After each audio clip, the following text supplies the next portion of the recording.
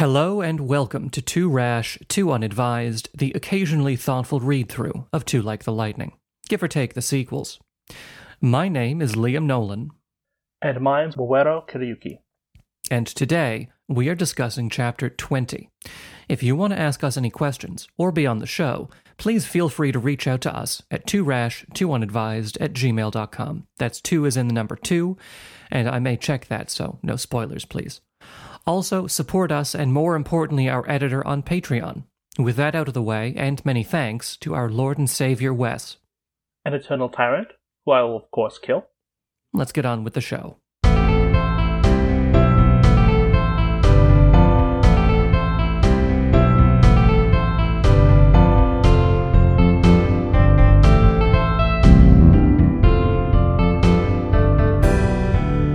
Okay, so, Chapter 20, huge chapter.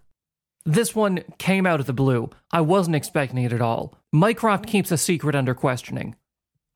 For the first time in this entire story. What is happening? Biggest change in the chapter.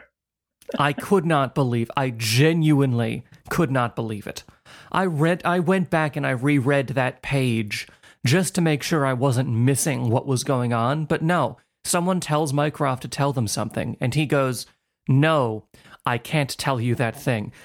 Double thumbs up, Mycroft. You're doing better. Keep it up.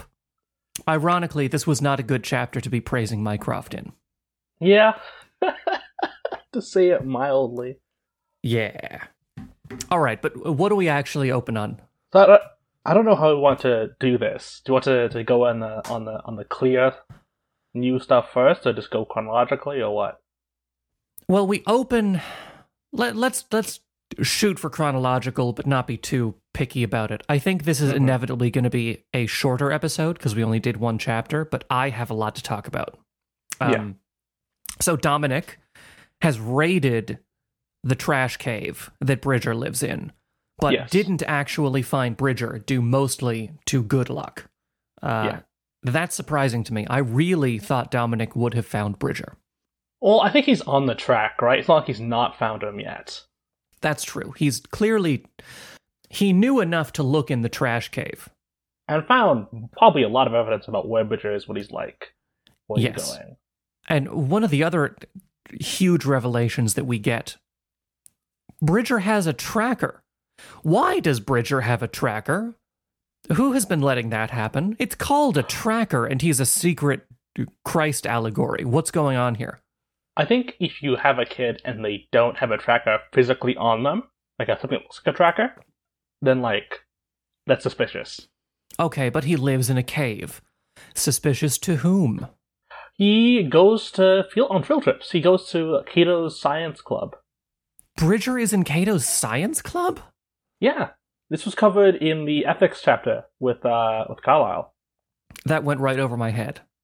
I think it's an offhand reference. He starts talking about how many pretzels could I eat, and then it's well, next time you go to Cato's science club, you can figure to ask. That did happen. So Cato knows Bridger, but doesn't know, I assume, that he's living below him in a cave. Right. Yeah. Okay. I guess that explains why Bridger has a tracker, but we know he looks at stuff on his tracker too. It's functional. Why is no one noticing what's going on?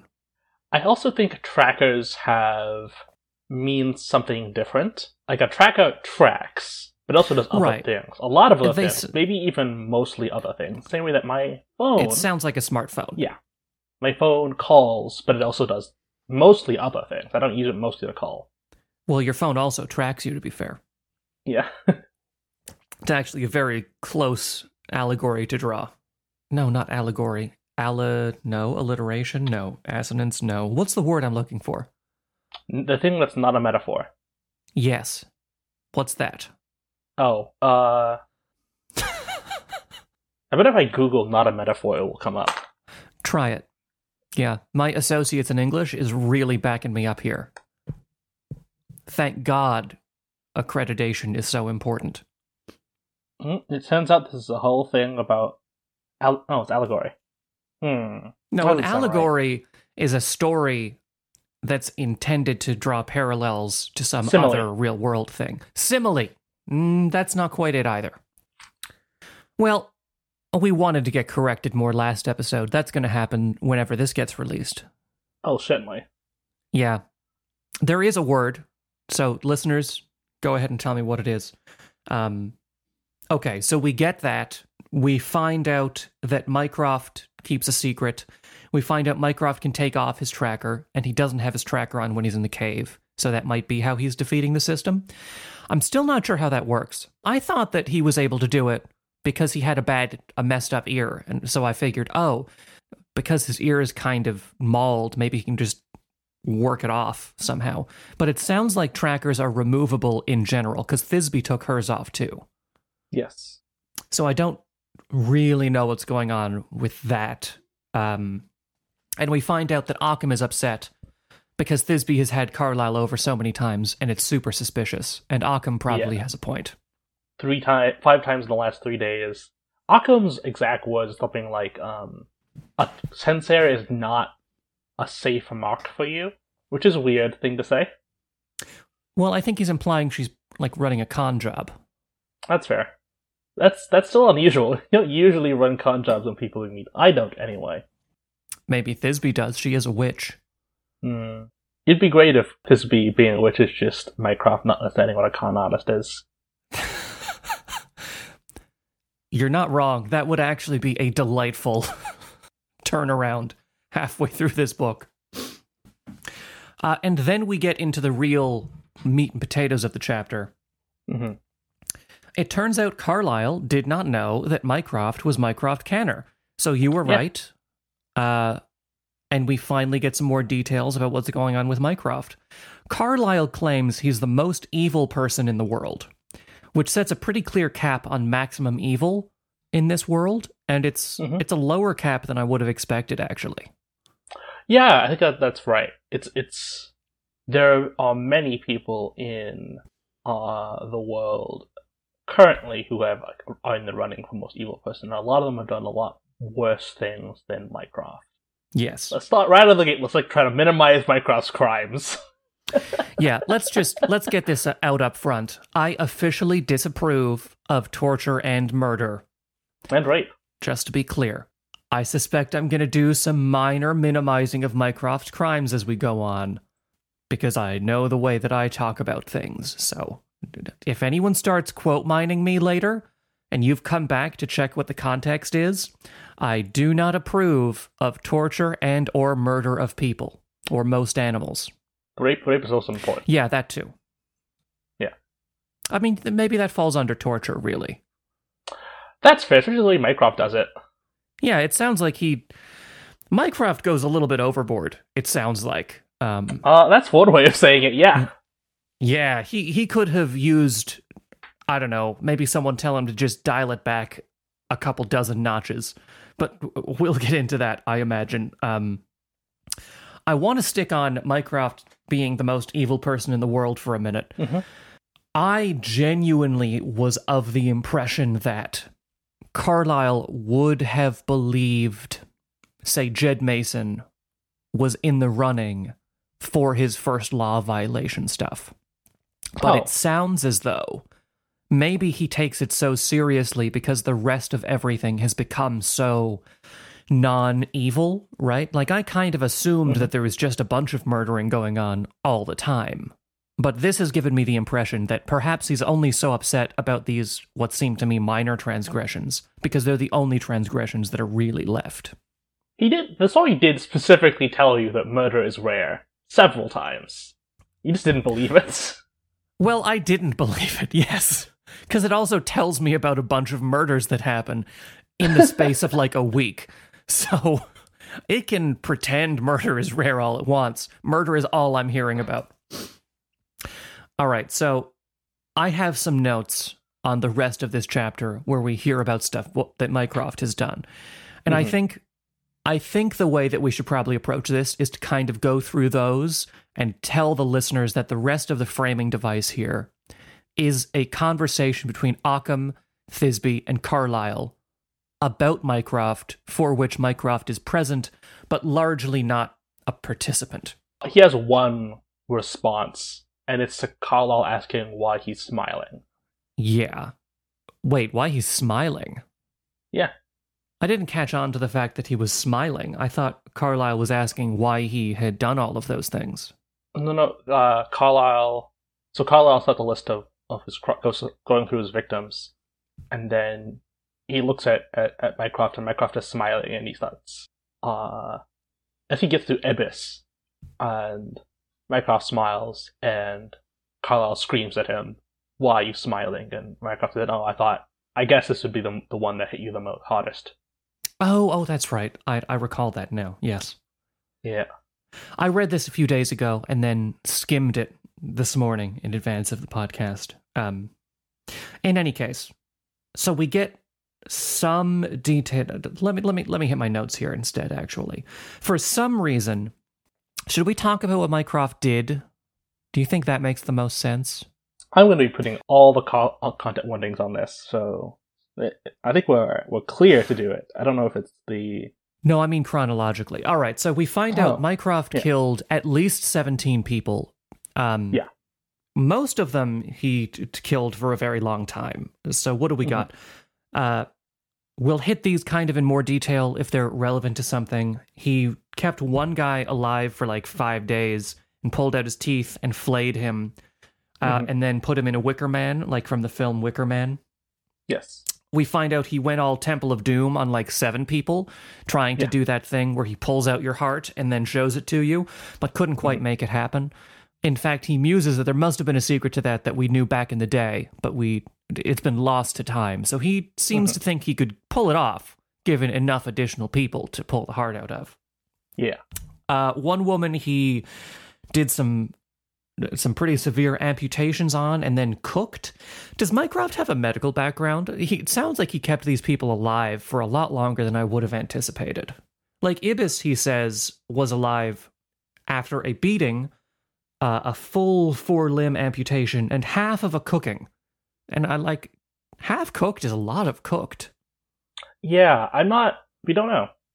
I didn't get the sense people were fundamentally much tougher in this future, but I guess they are. And Kohaku, we find out he was actually possibly, that one's up in the air, the person who killed him. I want to come back to how he failed to do the blood thing with Kohaku later. He didn't kill Kohaku. I mean, Well, he said he was the second, so he did. No, being the second doesn't mean necessarily that you kill him. It means you're ready to kill him. I'm pretty sure they were supposed to do the killing. That's because most people didn't actually go through a full seppuku, because it's just super unpleasant. So bad. Yeah, it doesn't sound fun. So you think he just let him get through the whole thing? I think Kohaku got through the whole thing. Mycroft came later to kill him, found he had already killed himself, and written on the wall with blood. Interesting. See, that does justify the smearing situation. Maybe that is how that timeline worked out. And then do we get anyone else in specific? We know there were a bunch. But I think that gives a fair overview of the kind of thing we're talking about. Yeah. Has Mycroft referenced contemporary to us media, by the way? I don't think so. I don't know he cares so much about us. He cares a lot about the 18th century and 19th. That's true. A little bit about the 19th century, but not really about us. I wonder, exclusively because so many of the things that he is listed as having done seem like pop cultural references to me. You know, we've got Indiana Jones going in there. We have Wicker Man. We have someone who he, cooked and then fed some of themselves to, right? Going all Hannibal Lecter. Do you think that's intentional, or if I just read too many crime dramas? Like, was Mycroft's lost self, who we hear about, and I want to get into my theory on later, was that character doing this for referential reasons, or is this just a coincidence? I don't know. We don't get anywhere. He doesn't talk about us a lot, so I don't think so, but it could be. And like a lot of the things you're talking about aren't... The reason why they show up in our media is because they've been present, because our media is searching history for the worst things people done to other people. I agree. One or two I wouldn't have probably paid much attention to, but I distinctly remember getting the feeling reading through the chapter that I had heard almost all of these things before. I hadn't heard what happened to Ibis happen to anyone. Like, maybe I'm reduction overconnecting. to cannibalism for Ibis's case seems incomplete. Well, yeah, there was some other stuff going. You know what? Maybe you're right. Maybe I am over-connecting dots that don't necessarily need to be connected. In any case, Carlisle is very upset at Mycroft. And all of these world leaders, in retrospect, seem weirdly comfortable being around Mycroft, given that they all know this is something that he did. Yes. So here's my theory. Mycroft talks a number of times in this chapter about his lost self. Mm-hmm. And that his lost self would have felt a certain way about, for example, driving a sensayer to call for his execution. Mm-hmm. Or I think 2 or 3 times we get a reference to that. A cousin, that's right.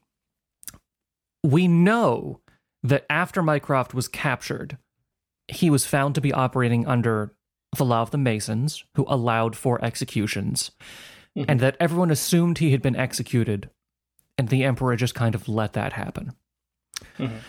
I think the Mycroft we see now is too distinct a character to have been the character who did these other things, and the fact that he keeps talking about himself as a 17-year-old and the edgiest of all edgy teens as a different person suggests to me that instead of killing him, the Emperor, or very possibly Jed Mason, did something literally to Mycroft to change him into the person that we see now.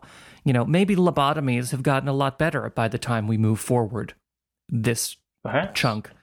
Maybe they've implanted something into his brain to make him docile and obedient in a way that he wasn't before. I'm not sure what the specifics of this must be, but my prediction is that we're going to find his lost self was literally lost to him, as in was erased by some method we do not yet know, potentially on the council of Jed Mason so he could have a new pet, but certainly on the order of the Emperor.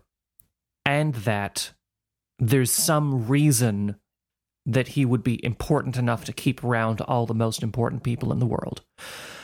Because he would certainly be an ideal candidate. If you had a way to make all prisoners potential servicer candidates, and you wanted to trial by fire test it, Mycroft Canner, as described as the worst murderer you've had going in hundreds of years, he's the guy you'd want to try it on. Mm-hmm. We'll see. So, yes, we will see. I'm getting that one out there. I think Mycroft and his lost self is more literal than poetic. It's the first time I'm making that kind of guess, I think, on this show. Usually I go the other way. Okay. All right, let me look at some of my other notes here and see what else we've got. Mycroft calls Thisbe a witch. Yes. Carlisle, I think the secret that Mycroft keeps is whether he's in a cult. Oh, yeah. He might be in a cult. I would say that he probably is in a cult. I mean, look at his response, right? Yes, no, well, no. He's like, not a very firm response. Especially in comparison to Chagotay's, would you think I would work for someone who would break the first law? What do you think of me? Yeah, I'm not saying he did a great job keeping the secret, but he did a job keeping the secret. Good for him. Good for him. In fact, his inability to keep secrets may be part of this brain injection that I'm postulating.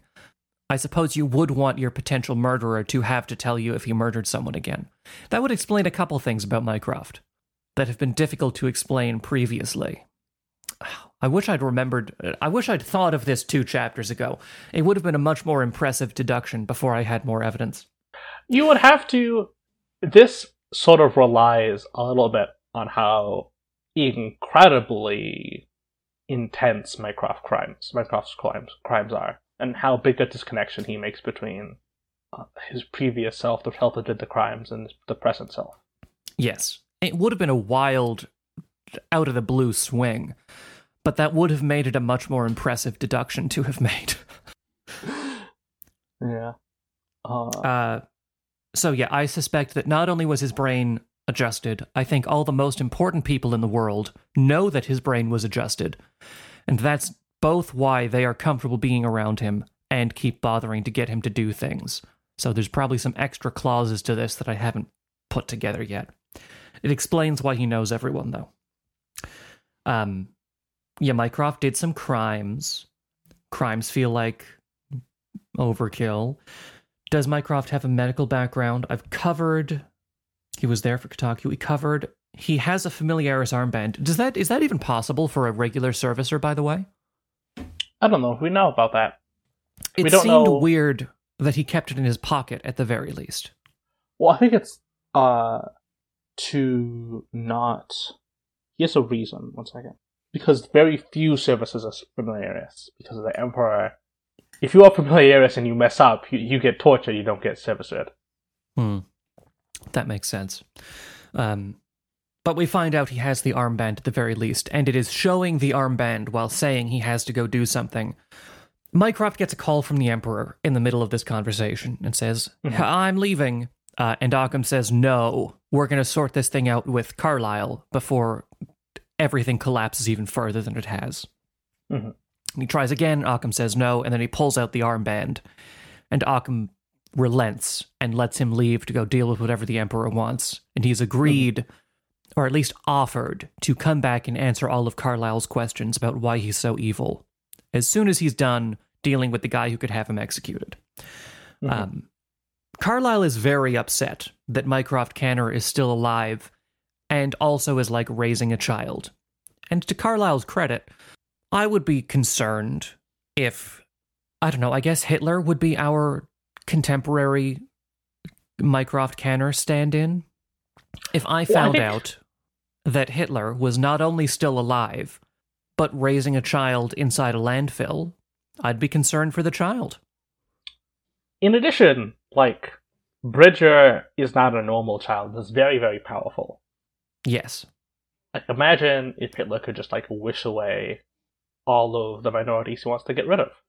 It would be potentially quite bad. Yeah. Speaking of that kind of apocalypse, we hear about the no-no box. The no-no box feels to me like a god-awful, terrible idea. I don't know why they keep them around, but having an idea of what not to touch seems like a good thing to impress on Bridger. For sure. I'm on board for have things that we all understand you can't touch. But why are we having him sleep 5 feet away from the black hole toy? Put it somewhere else. A box is not containment enough. That is reasonable. It's not... Let's see. Thisbe thinks it's a bad idea. Mycroft also thinks it's a bad idea, which leaves the soldiers, or maybe Mamadal, who thinks it's a good idea. I don't feel like it would be Mamadal. It's probably the soldiers. Right? I wonder why the soldiers. Yeah, I think that's true. Well, because now they have a nuclear option at their disposal. I guess. It's a threat very literally. Yeah. If things came down to it, Bridger could, in fact, end the Earth whenever he felt like it. That's a powerful negotiating chip for someone who thinks you might, in fact, play it. Especially if you're an inch tall.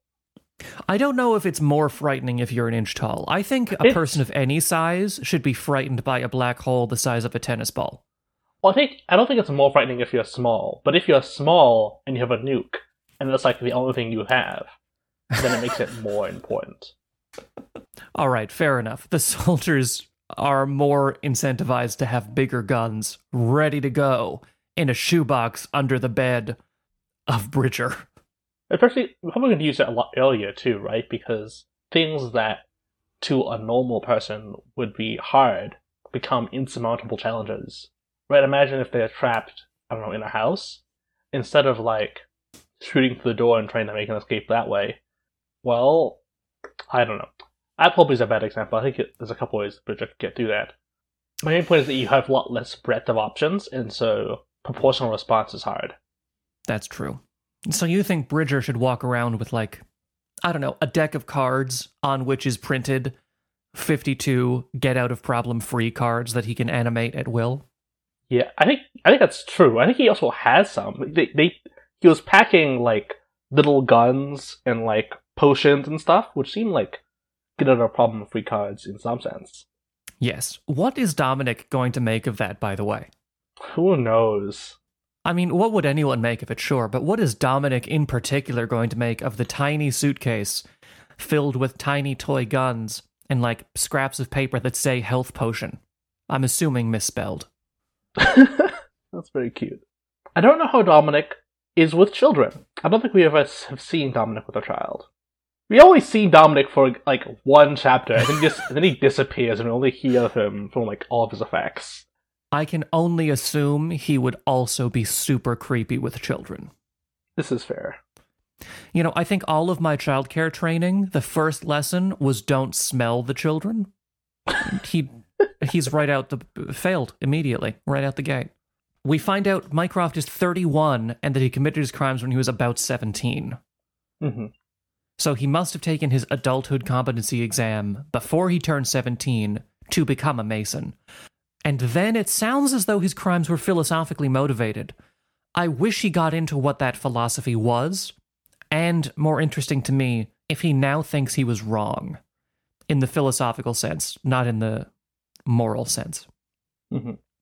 I mean, clearly, we find out at the end of the chapter, Bridger led him to believe in a god and providence, which, yeah, that feels like an appropriate response. But I'd be super curious to hear what his opinion was on the things that he thought prior to that. But it's hard to even guess without knowing exactly what those things are. Was he even so enamored with the Enlightenment at the time? Mm-hmm. Well, I think, first, that I don't think it's just Bridger. Bridger's probably a part of it, but most of the things he says are things that aren't related to Bridger, or aren't Bridger. So he talks about why he kills exactly 17 people, or why those 17 people, why he was spared, right. But I think that's all fundamentally a reaction to Bridger. I think if it was not for Bridger, he would have just thought he did it because who knows? I don't know his philosophy, but, you know, he felt like it. He's a nihilist, whatever it happens to be. He got way too into, I don't know what the edgy teens are into these days. I should really Google that. No, I shouldn't Google that. I don't want Google getting the wrong idea. In any case, I think were it not for Bridger, he would not have believed that there was such meaning to his previous actions or the fact that he was spared, or the presumptive fact that he has some sort of brain chip implanted into his brain that makes him care about his lost self. Or maybe he doesn't. Maybe the fact that he sees the lost self as a distinct entity is why he's so comfortable with the suffering of the other servicers. Because he sees them as almost like him before whatever this change that happened. He seems comfortable with his own suffering as well.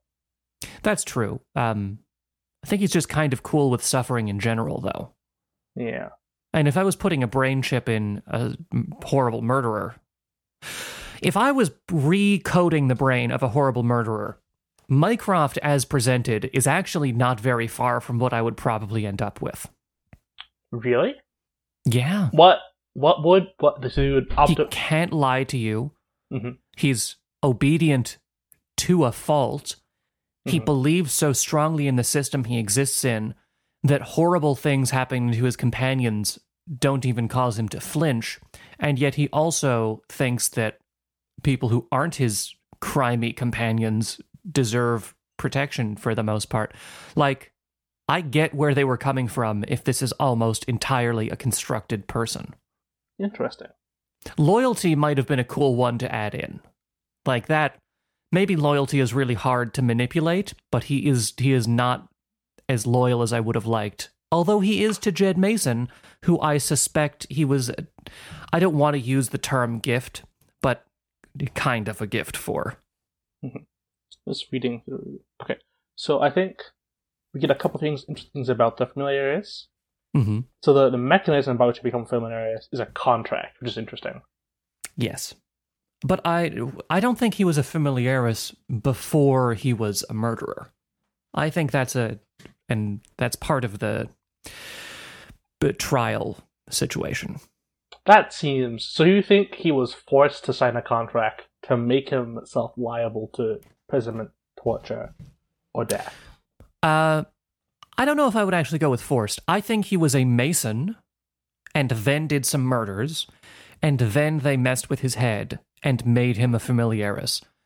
Could you argue that messing with someone's head such that they were willing to sign that contract is forcing? Sure.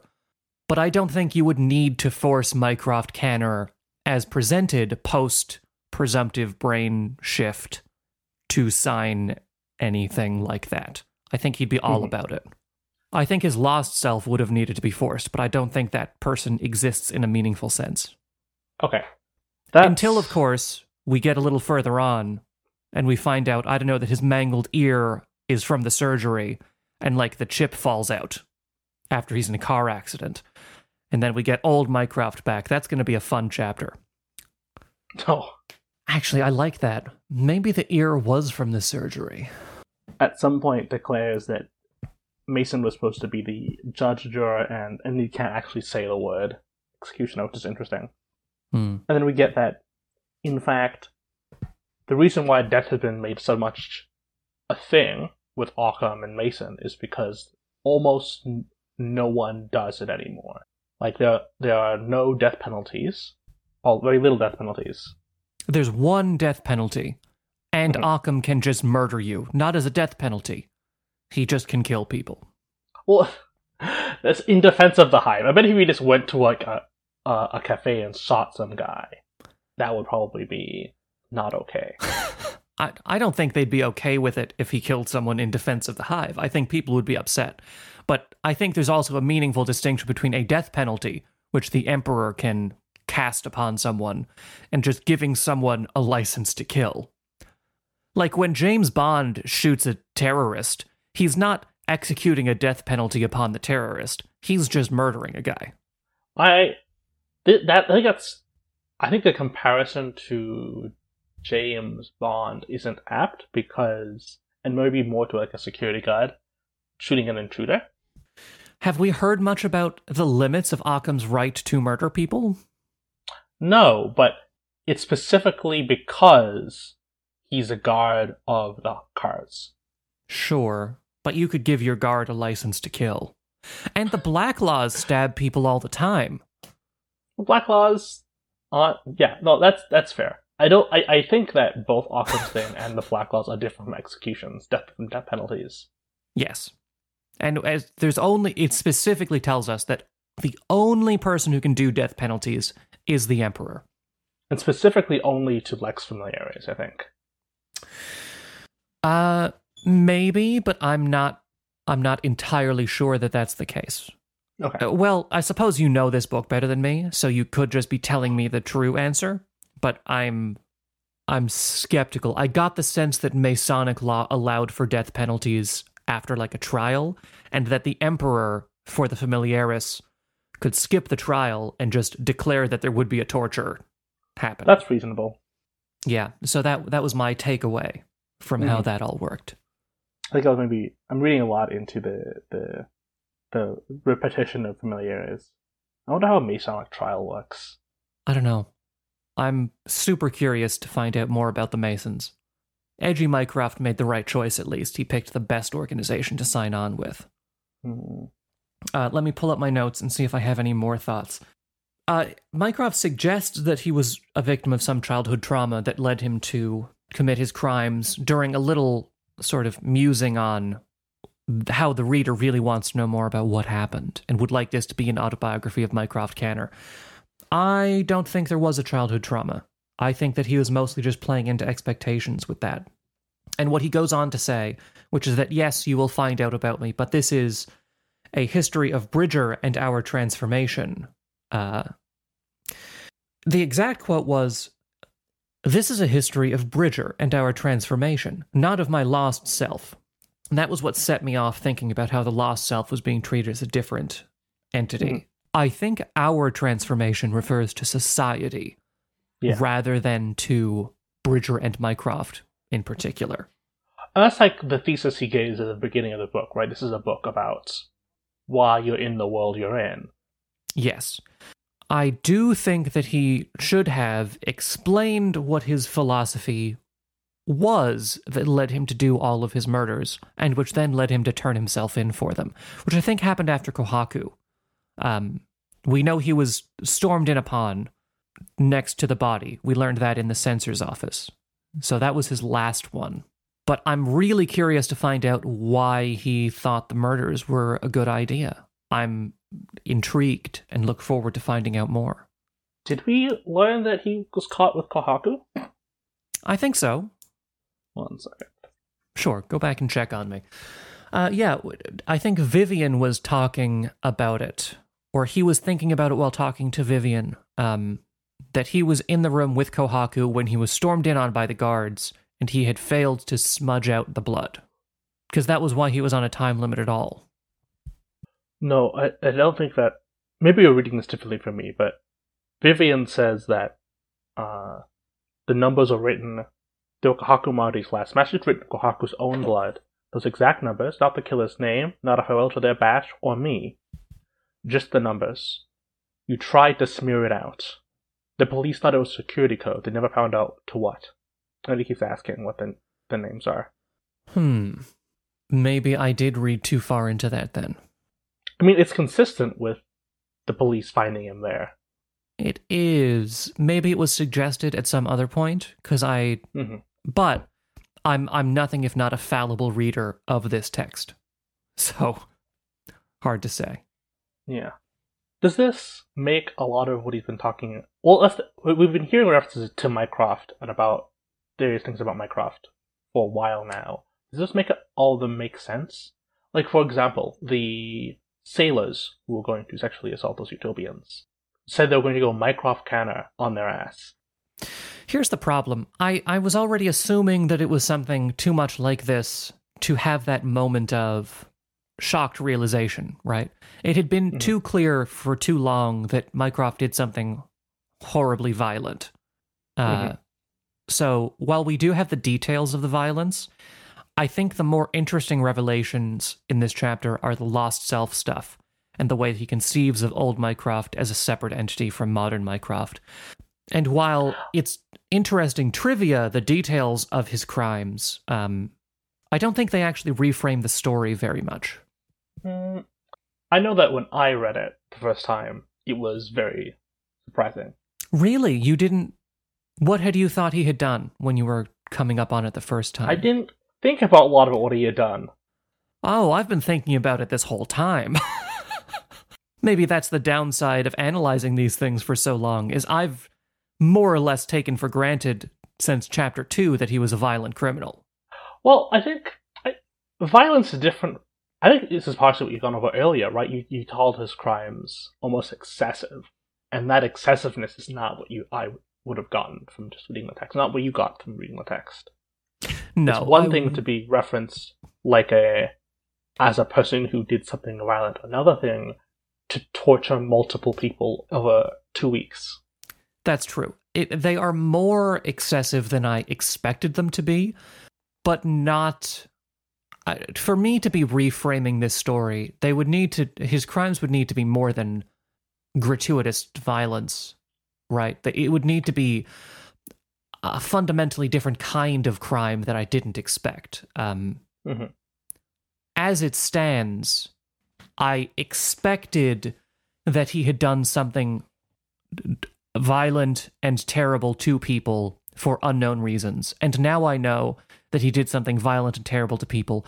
More violent than I thought, but how much more violent? It's actually hard to say. I mean, we knew that it was bad enough a genre of music was named after him, and that people spoke of him in the same breath as, like, gore photographs, right? So... Well, I think there's lots of room between notoriety and what Mycroft did. Because, like, many... what I want to say about this, in my poor experience with serial killers, a lot of them turn out to be household names without doing something nearly as long or intense or as extreme as what Mycroft did. Sure, yeah. And so, like, I don't remember what Jeffrey Dahmer did, so I'm kind of using him as an example, because maybe he actually did something as bad as what Mycroft did. he was the one who just looked like a regular old nice guy, right? That was why everyone was so freaked out by him. Didn't most of them look like regular nice guys? No, but like him in particular. You know what? Let me Google it, because if I'm thinking of the right one, he did some stuff that was like in the same ballpark. Wow. If I'm recalling correctly, Jeffrey Dahmer did something along the lines of wearing a young girl's head as a hat while he drove along state borders. Okay. No, I'm thinking of someone else. But like horrifying things. Well, I also think I don't think it's going to be like reframe the story. I think it's going to give something some interesting twists. Perhaps.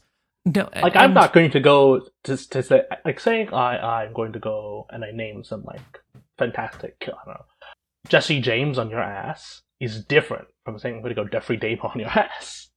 Yes, right. That's also true. This is different kinds of things. Maybe some of the earlier dialogue has been in rather poorer taste than I expected it to be. Yeah, you've got me there. But I'm not... Genuinely, I am more surprised that he kept a secret this chapter than I am at any of the crimes that we found out he committed. Interesting. I know I framed that in a jokey cadence at the start of this, but it is truly the more shocking plot development to me at this point. Then, admittedly, like horrible descriptions of horrible crimes. Old Mycroft was a bad dude, right? But I kind of knew that already. And I kind of already knew it was bad enough that everyone would know his name offhand. Yeah, this may come as more of a surprise to someone who is reading this in a sitting. Or someone who is reading this and not spending 3 hours a week talking about their thoughts on the chapter, because that's left me with more time to ruminate on all of those little hints as they came and went. So it's entirely possible that if I was sitting down and reading Till here in one go, I would look back and think, oh my God, there were so many things pointing at him being a violent lunatic. But I don't know, I think that I had seen too many of them to be truly surprised by this development. Yeah. I also think it's interesting that Mycroft still has very strong opinions about his crimes. Yes. Like, he doesn't like to be called a mass murderer. Right, because no, he faced people one by one, face to face. And he also says he's always fascinated at what parts people get wrong about the crimes that he committed. So there's some connection there in terms of continuity of self between the lost Mycroft and Mycroft the servicer, but I really look forward to seeing if I'm right about that. And apparently he's going to reveal like never before seen known things about his murders in this book. For what purpose? Who knows? Well, and that would probably be very exciting to someone who already knew the things that had been revealed to the police. Yeah. But I'm in the unfortunate position of not knowing what's known, so being told that I'll find out more unknowns is like, well, goodness, could you tell me, get me up to speed first, at least? Yeah. I feel like I should talk more, but I don't know what about. I think that's just because we've gone so long on so many other episodes, and we had a pretty short chapter to get through this week. This is objectively true, but it feels like it... Like, I think, in terms of words spoken per word read, this is probably on the higher end. That's true. But which isn't to say, if you have a topic, go for it. I guess the only thing to talk about really is something we've already covered and have a theory for, is why everyone is so comfortable with him. Yeah, I'm going to be really disappointed if I'm wrong, because I love my pet theory on this. I think it's a good theory. And I say that even knowing that every time I say that, it comes back to bite me in the ass. It's interesting that they don't tell Carlisle, though. I think they don't tell anyone except the rulers of the world, because I'm assuming this is a secret program. Well, if that's true, then the Hannah Weeks Booth Bash has been keeping a serial killer in their house who they think is safe for no particular reason? Yeah. That's concerning. Well, I mean, maybe it's a really good secret program.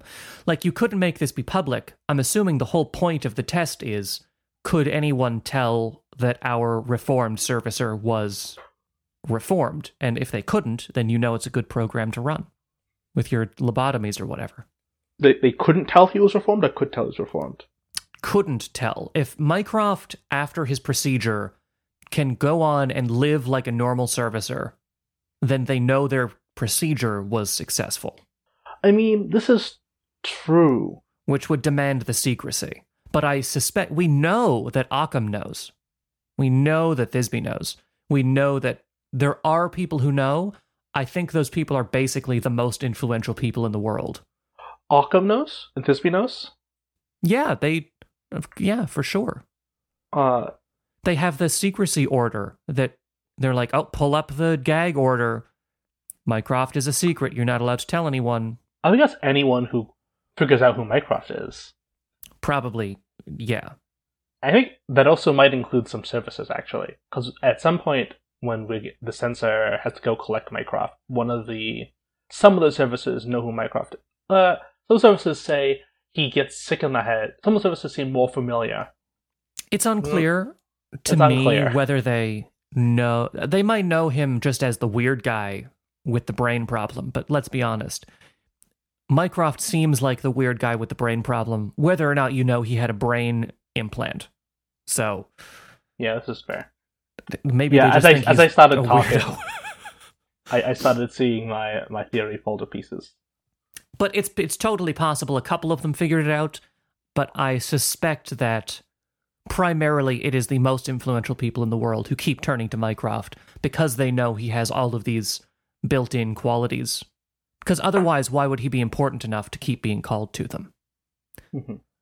Well, he's skilled, right? Like, he's one of, 3 people the censor calls on when he needs to do work done. Yes, I just didn't find that alone persuasive enough. And if he's not only skilled, but compulsively honest and obedient, yeah, you're going to call that guy every time you can. It also makes Mycroft as an investigator interesting, because it means that he can't act for a particular... It would make Mycroft as an investigator interesting, because it means he can't act for a particular hive. Except for Jed Mason. Well, Jed Mason's not a hive. No, but I mean, he appears to have one loyalty, period, and it's to Jed Mason, who everyone trusts already. Mm-hmm. Yeah, I'm a big fan of this theory. It's an attractive theory. It is. We'll see if it stands up. We will. I look forward to being proven correct. And if we're proven wrong, just remember, I never said this and don't believe any of it.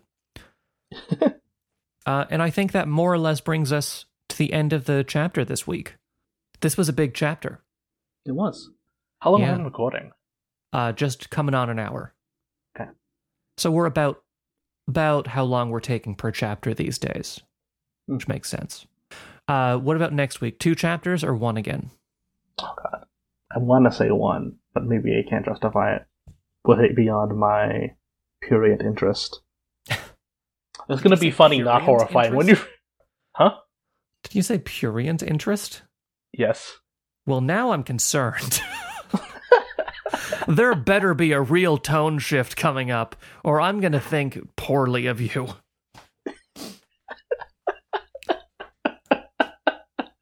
One chapter, so we can do the next 2 as 2 chapters. Okay.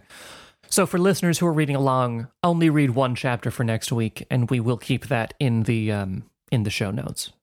Yeah, so that which is Caesar's. That which is Caesar's. Oh, because which must refer to Mycroft. I shouldn't speculate on what the next chapter titles are in this, although I guess they're not pulling like the anime move, where the next chapter title just tells you what happens in the next episode. Is that a thing?